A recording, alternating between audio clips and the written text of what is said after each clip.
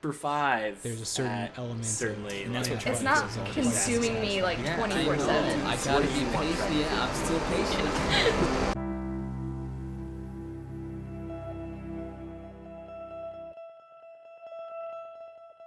Hey, welcome to The Price of a Mile. I'm Woody Kincaid, and today is September 6th, 2017. For this episode, I interviewed my teammate, Andrew Bumbalough. Bumbalow's been a professional runner under Jerry Schumacher for 6, going on 7 years now. But before he started a professional career, he was a standout cross-country and track runner in high school, where he earned a scholarship to Georgetown University, and there he was a 6-time All-American. And then post-collegiately in 2012, he was 4th at the Olympic trials in the 5,000 meter. I might add that through no fault of his own, Bumby's also at the center of a controversial moment in Bowerman Track Club history and in Nike Oregon Project history. This event even made some waves in the rest of the sport. So we'll get into that later, but for now you just need to know that I sometimes call Bumbalough Bumby because we've lived together now for 2 months at altitude camps. This is Woody Kincaid interviewing Andrew Bumbalough of Bowerman Track Club. Enjoy.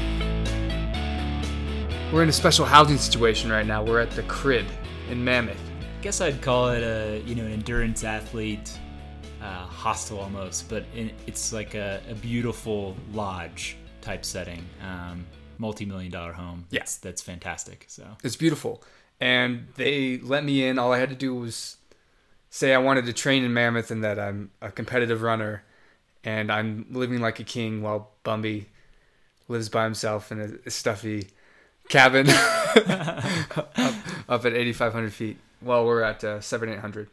So that's where we are right now. We're in the basement of the Crib, and we're gonna just ask you about one of the Bowerman OGs. Sure, Andrew Bumbalough. When I first met you, I thought you were a West Coaster. Okay. Right? Yep. Because you kind of have that vibe. But I found out on our first run with CD and out in Camas. Sounds right. Yeah. Camas, Portland. We were in Camas, Washington, right. Just up the Columbia River a bit. It's a nice place to run. Yeah. Mm-hmm. I was just running with this guy. I thought I was just running with like a chill West Coast guy, but turns out you're from the South, man. That's true. Yeah. You're a Tennessee native. Yes, I'm from Nashville, Tennessee, originally, born and raised. My parents are also from Nashville, and it really goes back. Both sets of grandparents are Tennesseans as well. So the South, the Confederates. Well, I don't want to go there with that, but I do want to say that I mean we're definitely Tennesseans through and through, and my family's been there for a long time, and it definitely is an important place to me. So, when did you leave Tennessee? Was the first time out of Tennessee in college? Yeah, so, not the first time I ever left the state. Sure. I actually was fortunate to go to a lot of different places when I was younger with my family. We traveled a lot. So I got to experience a lot of different, places. I went to the UK when I was in 5th grade. Like, I went to London with my family. I visited some family friends in Washington, D.C. when I was maybe in 5th or 6th grade. And it's kind of funny because that's where I ended up going to school. So that was the first time. Georgetown was the first time that I'd lived away from home. Okay. And that, of course, is in Washington, D.C. and I was, 18 or whatever. So yeah. You were with a bunch of possible carpetbaggers.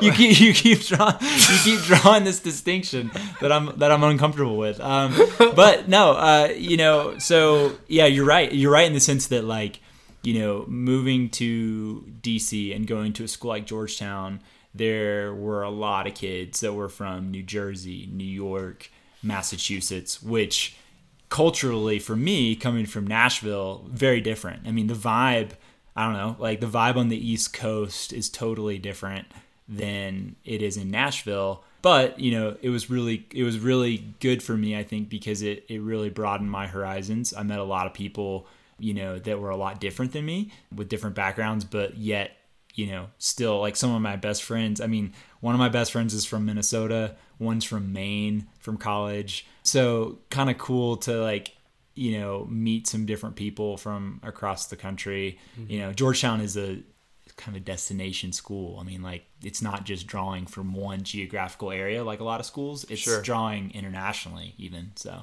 I just thought about it and I've never actually asked. I don't know anything about your life before Georgetown. Yeah. What did you do? I started running when I was, if you're kind of curious about that, I started running when I was in 6th grade technically. So my school was really small. And so they needed bodies to fill the teams out, basically. Right. So my 6th grade English teacher rolls in with like a bunch of like cotton T-shirts. Like those were our jerseys for middle school cross country. Like the thickest, most uncomfortable cotton you could ever imagine wearing. And it's hot. It's August in Tennessee and it's brutal. You're sweating through this shirt. It's terrible. It weighs like 5 pounds. But anyway, like she convinced me like, oh, you should go run the cross country meet today. I'd never run in my life competitively like before that. And I was like, okay, like that sounds fun. Like I'm small and like, you know, not super like athletic in the sense of like being good at football or basketball. So I was all in, you know, I was like, let's do it. So that kind of got the thing kickstarted. I really didn't get serious about training until I was probably a freshman or sophomore in high school. So, but yeah, you know, kids in Tennessee, man, they get outside. Like I spent a lot of my childhood outdoors, you know, we grew up going to this lake called Center Hill Lake in Tennessee, you know, water skiing, fishing, going like just playing in the creek in the backyard, you know, just doing stuff that like kids do outside, you know. This is kind of like before like online gaming existed, you know, like the best we had was Nintendo 64, which was awesome. I played GoldenEye all the time, but like in Mario Kart and all that, but like it was a different time, you know? Yeah. So. I mean, there's even a difference between my generation and are we the same generation? Yeah, we're definitely the same generation. Absolutely. Yeah. But we're both millennials. We are. Yeah. Absolutely. 100%. I grew up doing a lot more stuff outside, I think, than maybe the average kid does now. Because I mean, it's not because I'm like more that I'm holier than thou on that front. I mean, like I enjoy technology just as much as the next guy. The options just weren't there.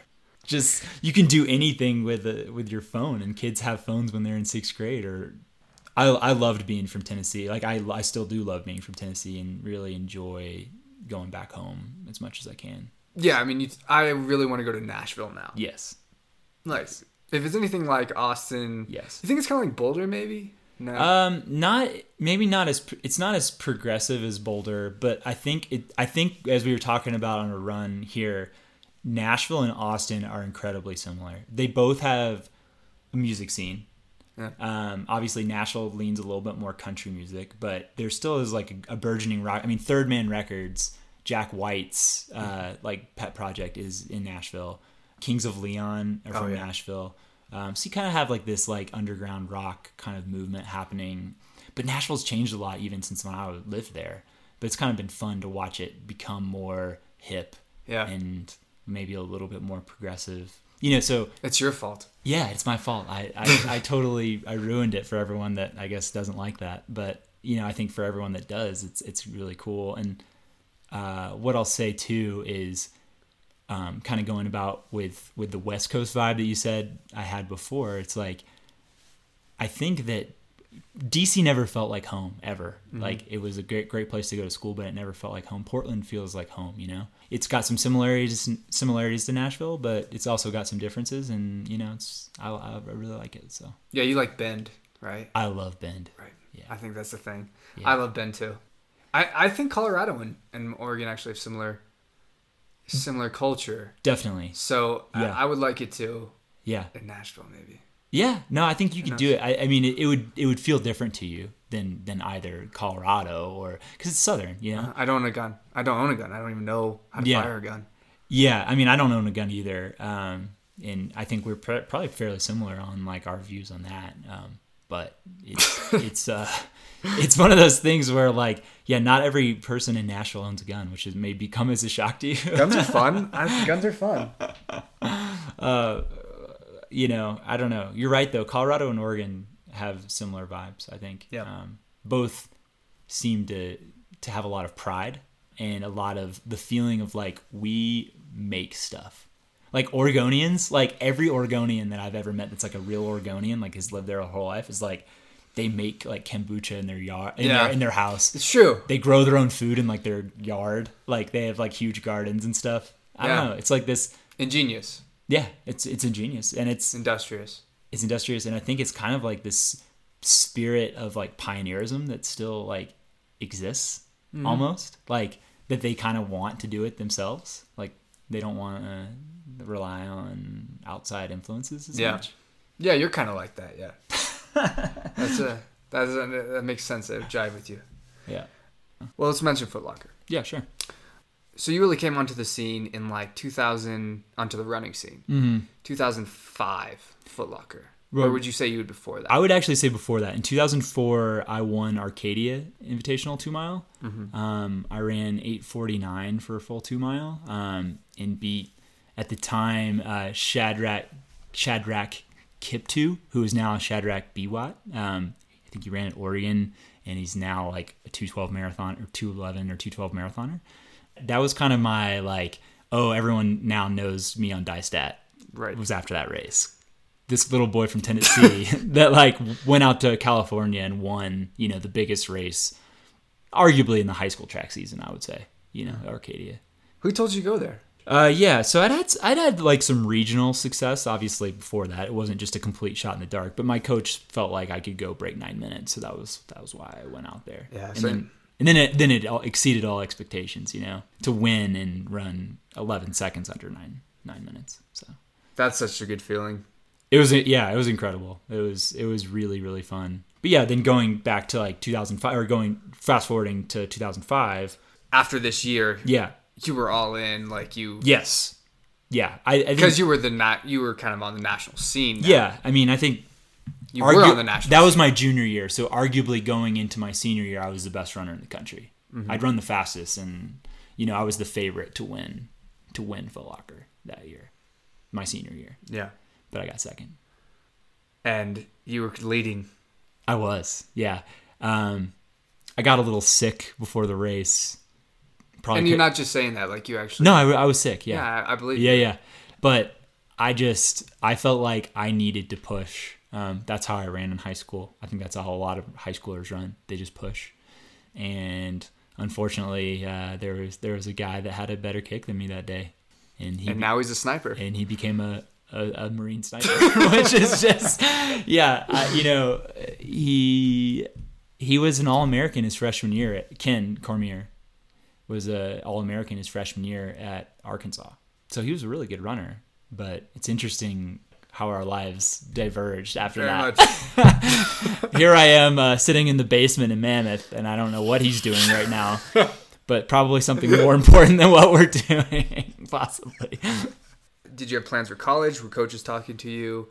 Because obviously you were still the number one guy even after. Yeah, even after getting second, I think most people, it's with the track. Track times are so important, and still having that fast track time, cemented me as if not the top recruit, like one of the top recruits for sure. So I was fortunate, man. I could have gone pretty much anywhere. I actually was recruited by Jerry Schumacher to go to Wisconsin. Yeah, you might have been with Evan. I might have, but I don't know if I would have been good enough. I think Evan was a special circumstance. I probably would have had to wait it out and finish my time up at Wisconsin, because Jerry would have left Wisconsin my senior year, so I probably would have finished up and then hopefully been able to come out and join the guys. But it's funny. It's like, I'm so glad that I went to Georgetown just for the people that I met. And, I had a great coach there. Pat Henner was awesome. I wouldn't trade that time for anything. But it is really cool to me that like my running life did get to come full circle, because I really liked Jerry too when he was recruiting me. Like, I liked everything about what he was saying about the team. And to be honest, I think the reason I didn't go, or like didn't give it more of a consideration, other than just like really liking Georgetown, was the winter. I was like, I can't do Wisconsin. Like, it's dark. It's bone chilling cold. It's bone chilling cold.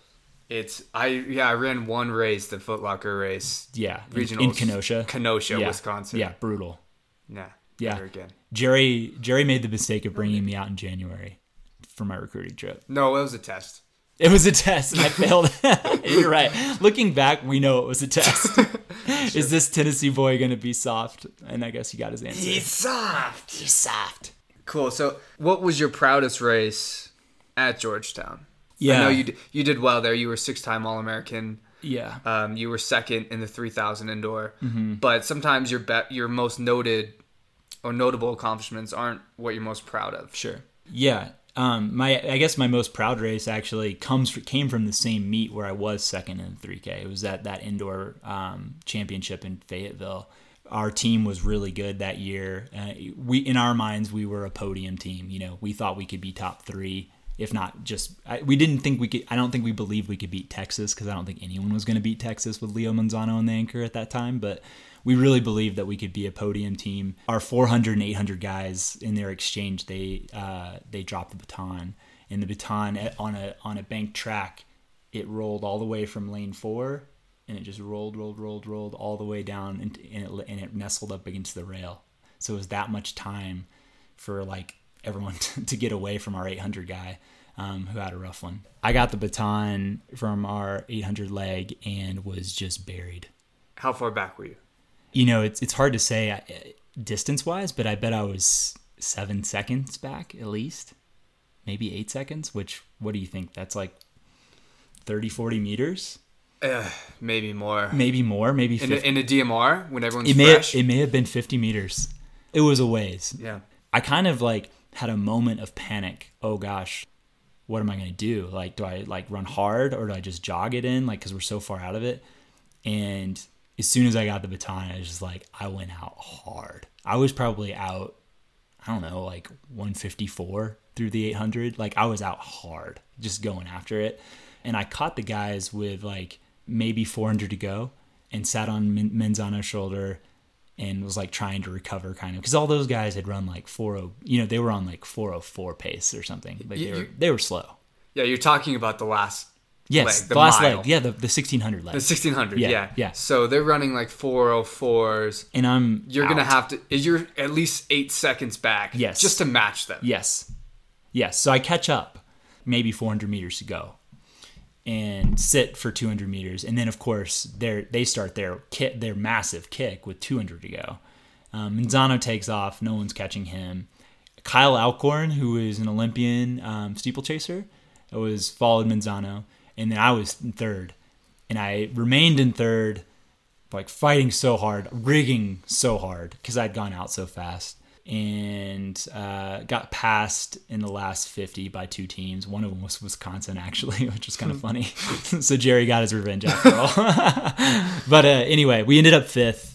I split like 356 flat. Some people had me at 355. I walked off the track, and my coach, Pat Henner, had like a little bit of misty eyes. Like, it was like he was so proud of how I ran that race, and it was just like such a great feeling. Like, even though we didn't get podium, to finish 5th, like to salvage 5th, essentially was.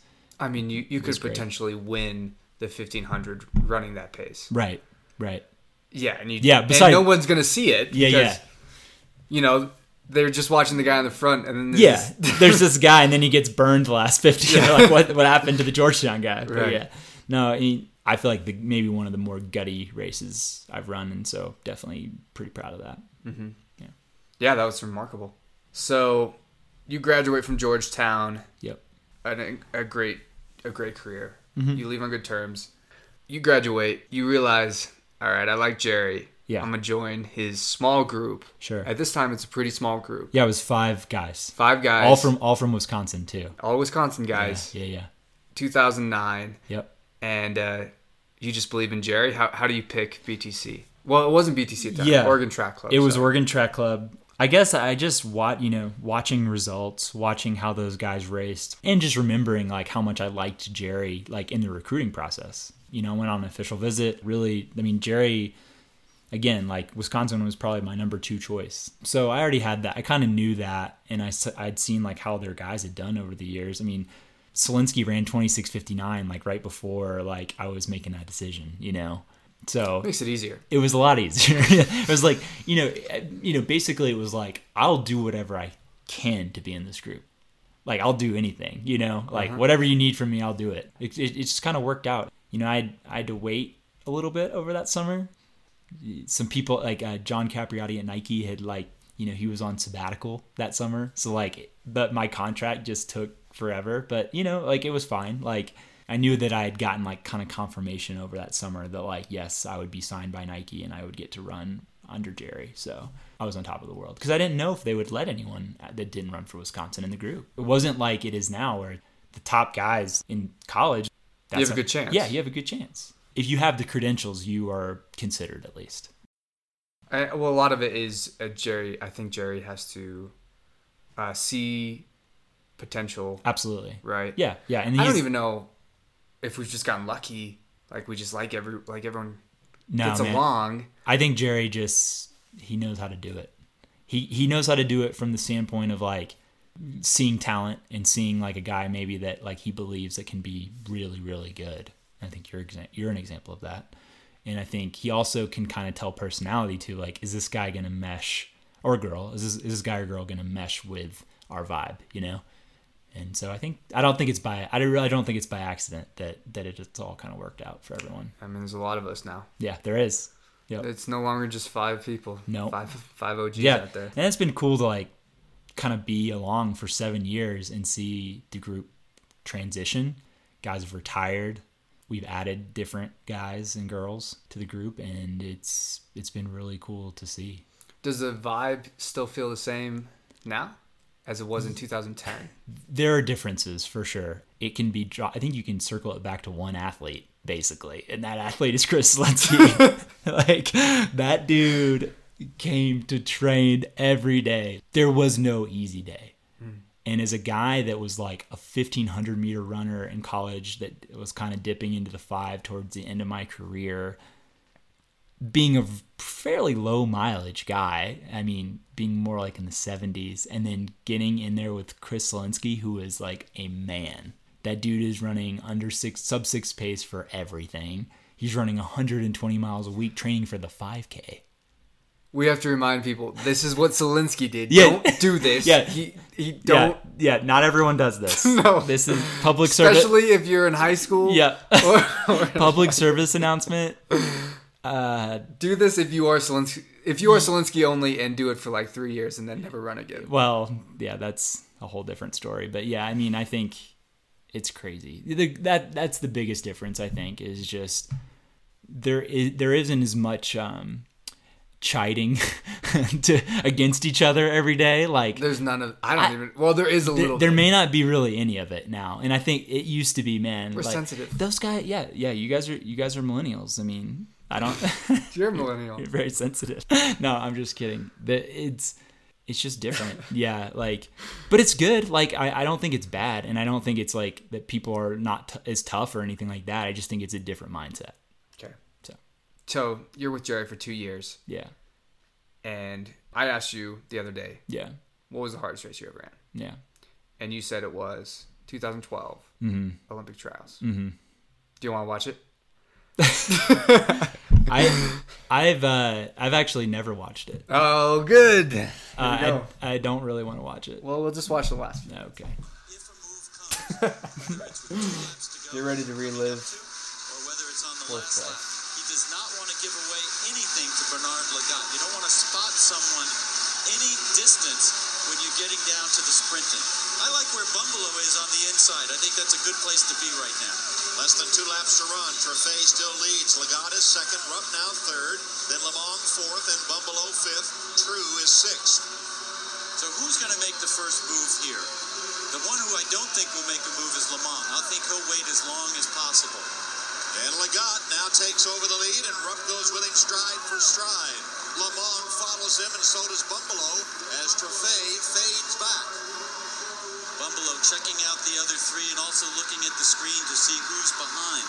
It's coming down to that classic kicker's race that we often see in qualifying races, and that's what Alberto Salazar said Rupp's got to be ready for in the 10,000 meters in London. Into the home straightaway, Legat on the inside, Rupp on the outside, they're right together. Followed by Lamong and Bumbalough and True and Buffet. Final lap looms. And talking to Galen Rupp's coach Alberto Salazar and Lopez Lamong's coach Jerry Schumacher, both of them have run workouts where they ran a full workout, came down to their last effort at the end of the day, and they were able to run a 50-second 400 meter. Galen Rupp is running this whole lap like a sprinter. Rupp has the lead. Lamong is second. Legat now moves to challenge for second. Here comes Bernard Legat. Rupp is in front. Legat takes over second. They're in the turn for home. Lamong is third. Bumbalough fourth. Coming to the home straightaway. Rupp and Legat come stride for stride. It's Rupp on the inside. Legat on the outside. And Legat surges to the front and now starts to pull away. Here's Bernard Legat, 37 years old, racing for the finish, but Rupp's not done yet. He's coming back. It's Rupp to win it. Legat second and Lamong third. What an amazing finish. 52 seconds for his last lap, and guess... So there you go. Yeah. You look pumped. Yeah, I mean, yeah. So you heard the announcer say that you were in pretty good position with 2 laps to go. Yeah. I watched another interview with you where you said that you actually felt like you were going to make it with 350. Like you felt you still had it. Yeah, I mean, the start of the race, like, obviously there's nerves. I mean, it's like the biggest moment of your career at that point. I don't think it's the only time where, like, I did not sleep the night before very well. Like, normally I sleep fine before big races, but before the Olympic trials, I was really, really amped up. Just it kind of settled in like a normal 5K race. I feel like we were running, a moderate tempo, not super hard at the beginning. Actually, probably pretty slow at the beginning, but then a couple of guys that didn't have the standard, obviously, like, it's their only chance, so they go after it. So it kind of picks the pace up in the middle. I think we were running some 64s in the middle, so like decent pace.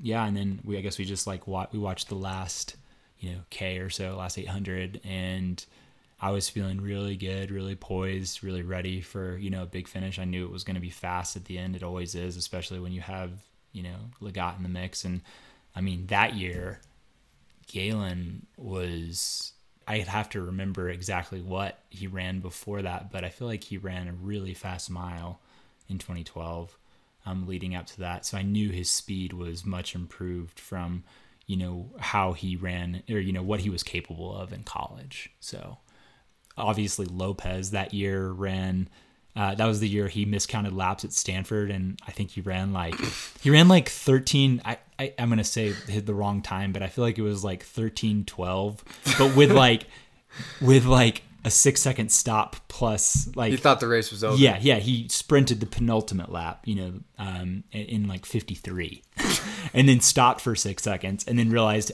oh, I got to run another lap. So I knew Lopez was fit too, because he still ran like 13:11. I ran 13:16 in that race, but I knew the correct laps, Yeah. So. But it breaks with 2 laps to go. Yeah. Just 4 of you guys. Yeah. 3 of you are going to make it. Right. And I totally believed that I was going to make it.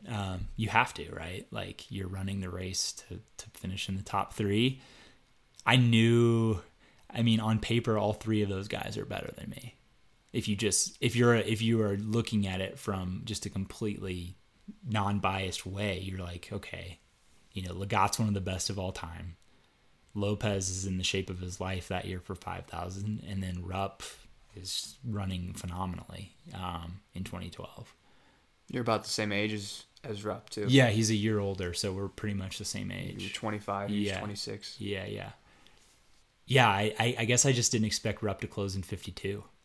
That's what it comes down to. Mm-hmm. Like, he closed in 52, and the way he came back on, watching it just now, Obviously, I saw a different perspective when I was racing, but the way he came back on Legat is, I've never, like, no one, once Legat stepped on the gas the last 50, no one comes back on him. So it's pretty shocking and pretty unbelievable that Rupp was able to get the better of him, especially passing on the inside. So, Why was it the hardest race you ever ran? Why are you most proud of that? Obviously it's a huge moment. I feel like I'm almost equally as proud of the way I handled myself afterwards than actually during the race. I think I left it all out there. Like, I left 110% out there. Like, You showed up. yeah. Right. You didn't crumble under the pressure. You ran the race almost perfectly. Yeah, I ran as best of a race. I literally ran as good of a race as I feel like I could have run. And I think that's that's kind of what is the hardest thing, right? Like, you do your best, and that's what track and field is all about. There's no defense. You do your best. And if it's not good enough, that's a hard pill to swallow. Like, that is, like, it just is, like, it's not like you made a mistake. It's not like you regretted doing something within the race. It's just, I just wasn't as good as those three guys on that day. That was a difficult thing for me to experience, but at the same time, I feel like it made me grow as a person, because I realized, not all of my self-worth or value is being a runner. Like, there are other things in life that are really important and valuable to me, and I feel like my family and friends stepped up in a really big way for me to kind of help me through that, because it was a difficult thing to finish fourth after putting so much into it for a couple of years. So We do a lot of runs together. yeah, You remind me of this all the time when I get a little bit into running, carried away, just thinking about my training or something, and you're just like, enjoy running, train as hard as you can, but do a lot of things that you love. Mm-hmm. And I think you do live by that. Yeah, no, I think that there are times of the year where you have to kind of push any sort of distraction out and be so, like, single-minded and focused that that's all you are doing. You're living it. You're living, breathing it.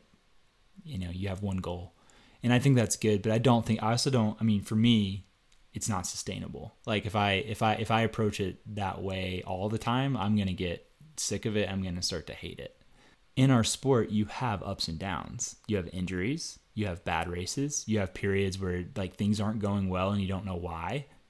If you define yourself completely as running is the only thing that gives me value, then you're going to be unhappy. You have to find something else in life, I think, that gives it meaning or gives you pleasure, because it's just, running is just too unpredictable, I think, to be your like God, or to be your constant, because it's just not going to be. It is kind of like blackjack. If you ride the wave, you're gonna, like, there's gonna be some dark times. Let it ride. Yeah, if you let it ride, like, you keep letting it ride. Yeah, some days you're gonna walk home with a much smaller stack, A smaller purse, for sure. Yeah. I mean, you truly live by that. A lot has changed in the last 2-3 years in your life, because you've got a child now. You got a kid. Yeah. So, my wife and I. Yeah. Let's talk about that. Let's sure. talk about. Do you mind? No. Yeah. Let's talk about it. Okay. It's a huge part of my life now. Yeah. My wife and I started. Your high school sweetheart. Yeah, It that's makes me true. puke. That's true. Well, she would probably, like, make fun of that a little bit, because we didn't start dating until college. We were just friends in high school, and she would say I blew it. I blew it until she said she accepted me. So, but yeah, that's lame. That's really lame. That is really lame, man. Hey, you gotta be real. Okay. But anyway, yeah, 3 years ago, someone stood up in front of our church and was talking about foster care, and talking about it specifically in Multnomah County, and which is where Portland is. How big of a need it is in our city. And my wife was, I think, pretty moved by that. So she wanted to start doing more for foster care. So we cared for this little boy with our friends were foster parents, but they needed someone to watch him during the day when he was a baby. And my wife was able to take him. She literally would take him to work with her and like just let him like sleep, or like have him like in, like a carrier or whatever. And just like she would be on her computer working, and this little boy would just be sleeping, and she would feed him when he needed to be fed. And that was that, and we're great. We became really great friends with his family, and, we're his godparents now. It was a really cool thing that just kind of mutually worked out for both of us. Then we decided, okay, we want to take it a step further, and now we want to be trained to be like full-time foster parents, where the child is like, living with us full-time. So we got certified about a year and a half ago, or a little more than that, maybe 2 years ago now. And we've had the same little boy living with us for over a year now. So yeah. So I don't know what you can say, but how does foster care work? Will you be able to, because it's an indefinite commitment, right? You don't know how long you're gonna have the child. Right. Obviously the main goal of foster care is ultimately to hopefully return the child to their biological parents. But when that can't happen, circumstances don't allow for that, then oftentimes adoption is kind of the next process or whatever, right. or what happens. So we are opening ourselves up to that. So we're really excited to adoption. So we'll stay tuned on that. Maybe there'll be more that we can share in part 2. There will be a little Bumbalough out there. Yes. Okay. Yes. Cool. Now, before we get too preachy, let's talk about some dirty stuff that happened in this sport, man. You ready? No, we have to talk about this because I thought about not asking you about it. Sure. Because it's kind of controversial, but it's such a watershed moment in our history as a group, BTC, and even yours now, whether you like it or not. There was a race in 2014, USA 3K indoors. Mm-hmm. Yes. You took it out hard. Yes. You made an honest pace. It was in Albuquerque, New Mexico. Yes. And you took it out in like 232,000 at altitude, which is insane. And maybe like a 307 first K. And that hurts a lot leading from the front. Right. It was a brave, wonderful performance. I think even the announcer's very complimented. Like, he compliments you a lot. But you fade. Right. Top 3, right. medal. But you fade to 8th. Mm-hmm. And for some reason, you are disqualified from the race. Yes. And this sends waves that you don't foresee coming. Yeah, there were shock waves. Yeah. Massive waves. Yeah. Well, so let's back up. Bowerman Track Club obviously we didn't get our own club until, I believe, the beginning of 2015. Maybe it was 2014.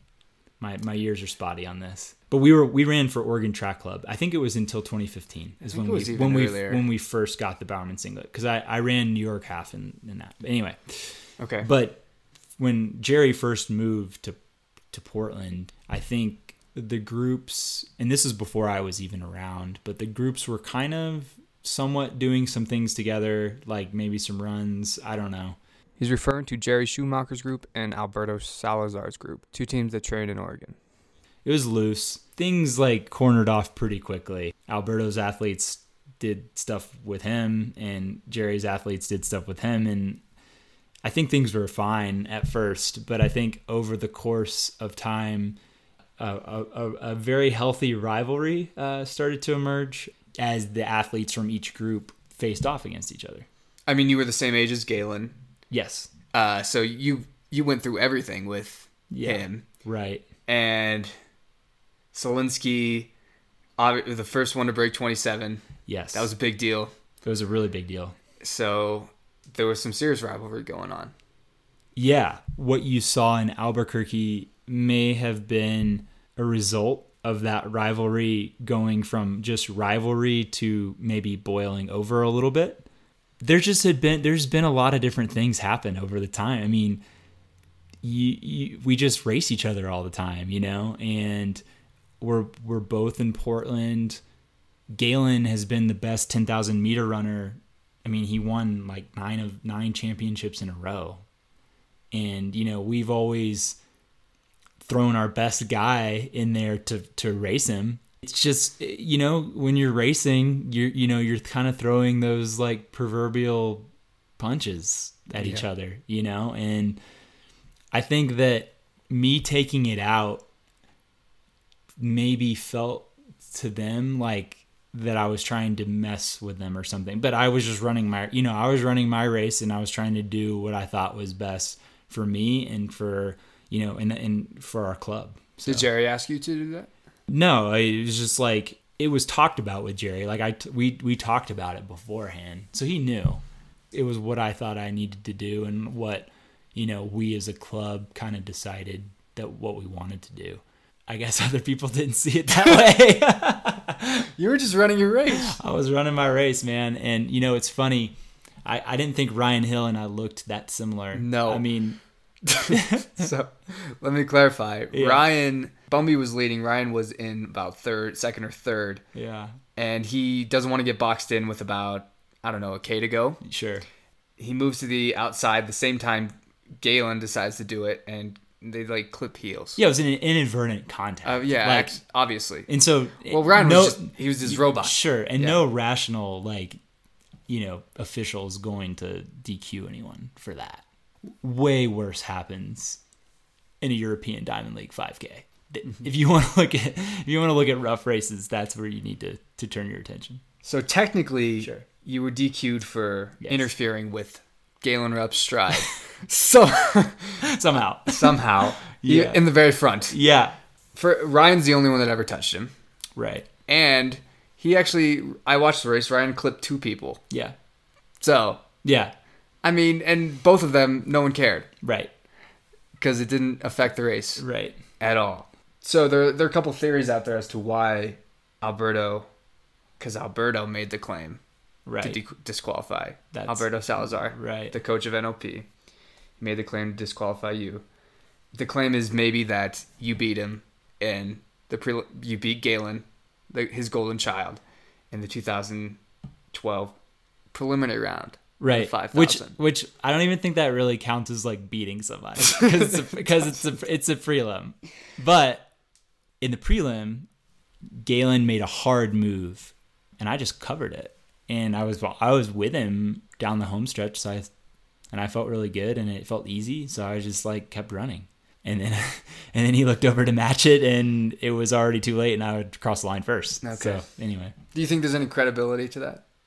I'm sure he wasn't pleased by it. Sure. I doubt it made him really happy that I did. Right.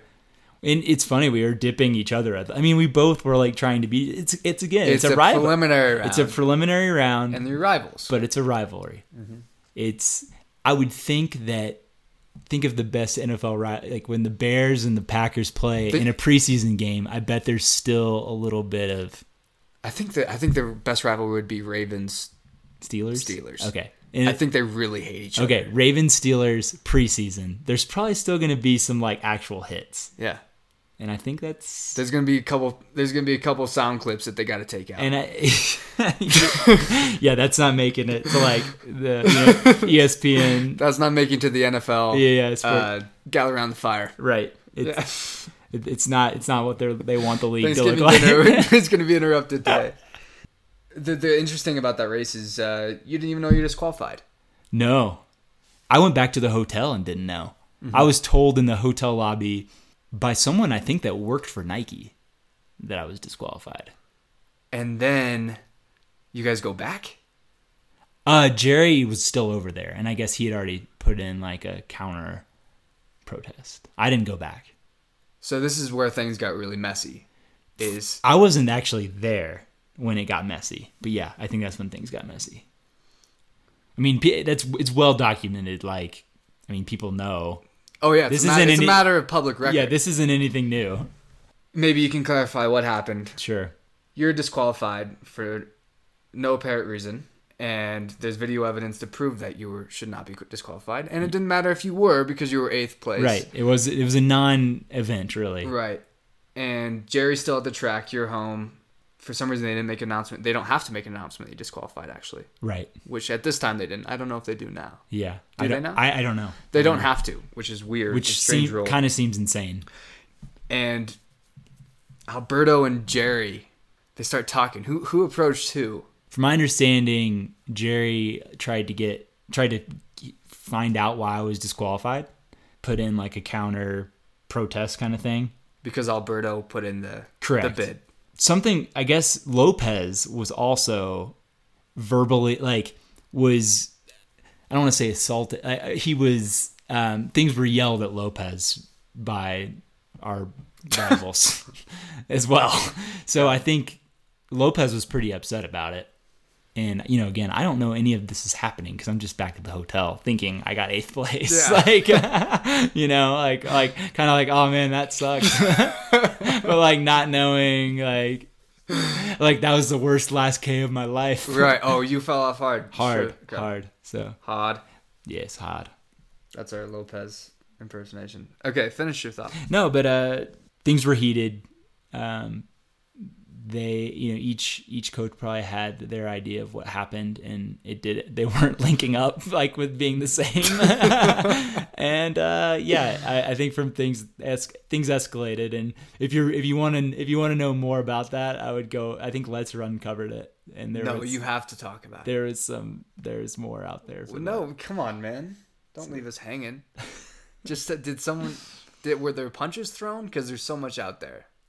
Yeah, I mean, I don't think an actual punch was. Let's be as realistic as possible. Let's say let's stick to the truth as we know it. So I don't think a punch was thrown. I think Alberto came over to Jerry. He was moving and he was mad, and some words were exchanged. I think they moved, like eventually, like some other people kind of joined the fray, so to speak, and it cleared out pretty quickly after that, because I don't think anyone wanted to see like something actually happen, because this is like track and field, and like we're civilized. We don't do that. Yeah, God, I'd like to think that we're civilized. We're at least. sensitive. We're sensitive, I guess. So yeah, I think it basically ended from there. But I was disqualified for like 3 months. This is why it just divided everything, because it stopped your career. It put your career in the track. Stopped it in the track for the whole year. Yeah. For nothing. Yeah. Well, there was like an angry Twitter mob though that was like, free Bumby, like we want Bumby, like not just DQ'd, like give us a reason. Yeah. And I think USATF finally wisened up and realized that we made a mistake. It actually does matter. Like I think probably USATF realized they made a mistake, but probably like didn't want to admit fault, and probably thought, oh, it doesn't matter, he was 8th place. But it does kind of matter, like, because you're still running. It just meant that like I wasn't in the result, but like I earned that result. I was 8th, like I should, like, even though it's not a great result, like I should still get that result, and not be disqualified because one coach is upset about how the race was run. So yeah, that's just how you are, man. When we make a bet, even if it's a ridiculous bet, you'll still live by that bet. You'll let me make ridiculous bets. Do I bait you into the... You don't bait me. Okay. But if I put the bet out there and you know it's ridiculous, you're like, all right, Woody, you want to make this bet? I will accept. I think it's a bad idea, but okay. You will say, you're like, that's a bad bet, but I accept. Yeah. And then and now I probably owe you like 10 burritos right now. No, I owe you like 3, right? Maybe not even that many. I think you've paid up a little bit. I ought to. Yeah. The good news is you still plan on running for the next, we were talking about the safe. Sure. 5 years. Yeah, I think, not like there was any bad news.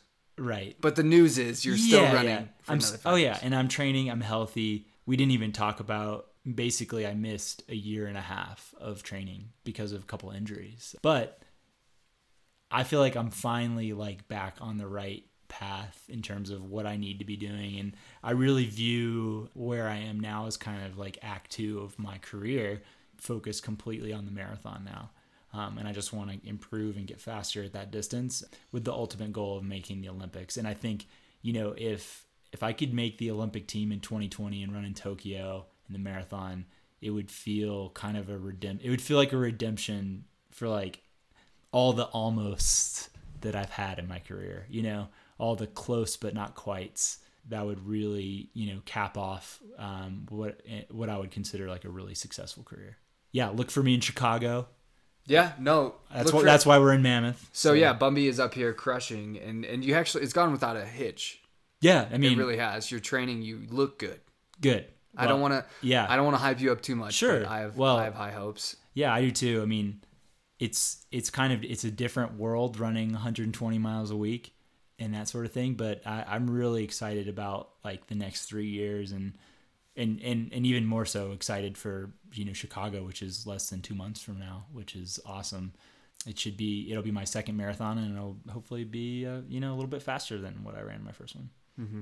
And you're still kind of in a transition stage where you were one of the fastest guys in the country in the 5K, and you're now building miles to be on the team in the Olympics. Yeah, in the marathon. Yeah, and I'm learning. You know, like every day is like, this is what this feels like. It feels bad, but like, you know, yeah. But it's all good. It's a fun kind of way to kind of transition my career and just see what I can do for the next 4 or 5 years. Sure. Okay, that's pretty much it, man. Cool. Thanks, Bumby, for joining me here at the crib in Mammoth Lakes. Make sure you follow his Instagram at @Bumbalough. He'll be posting more as he gets ready for the marathon in Chicago, October 8th, 2017. All right, let's bring back the Game of Thrones. Okay. Do you know what character you are?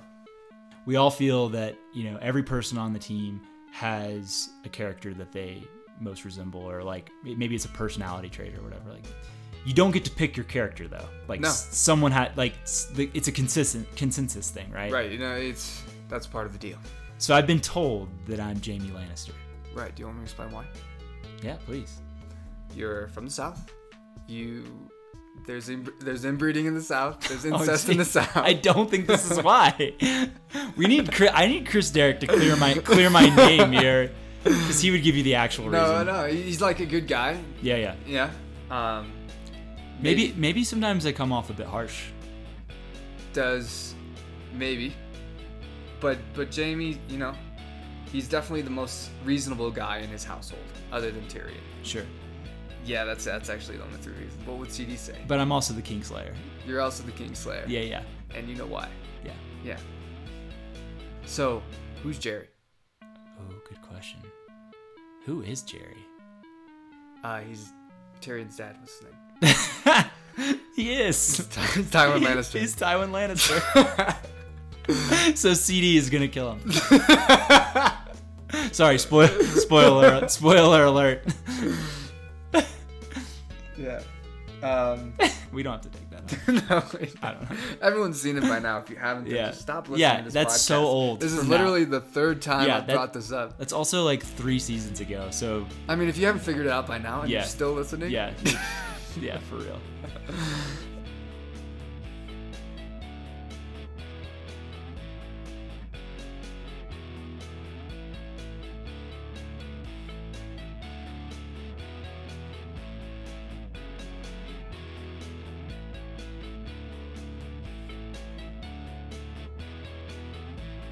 Thanks for listening to Price of a Mile. That will be this month's episode. That was Andrew Bumbalough of Bowerman Track Club.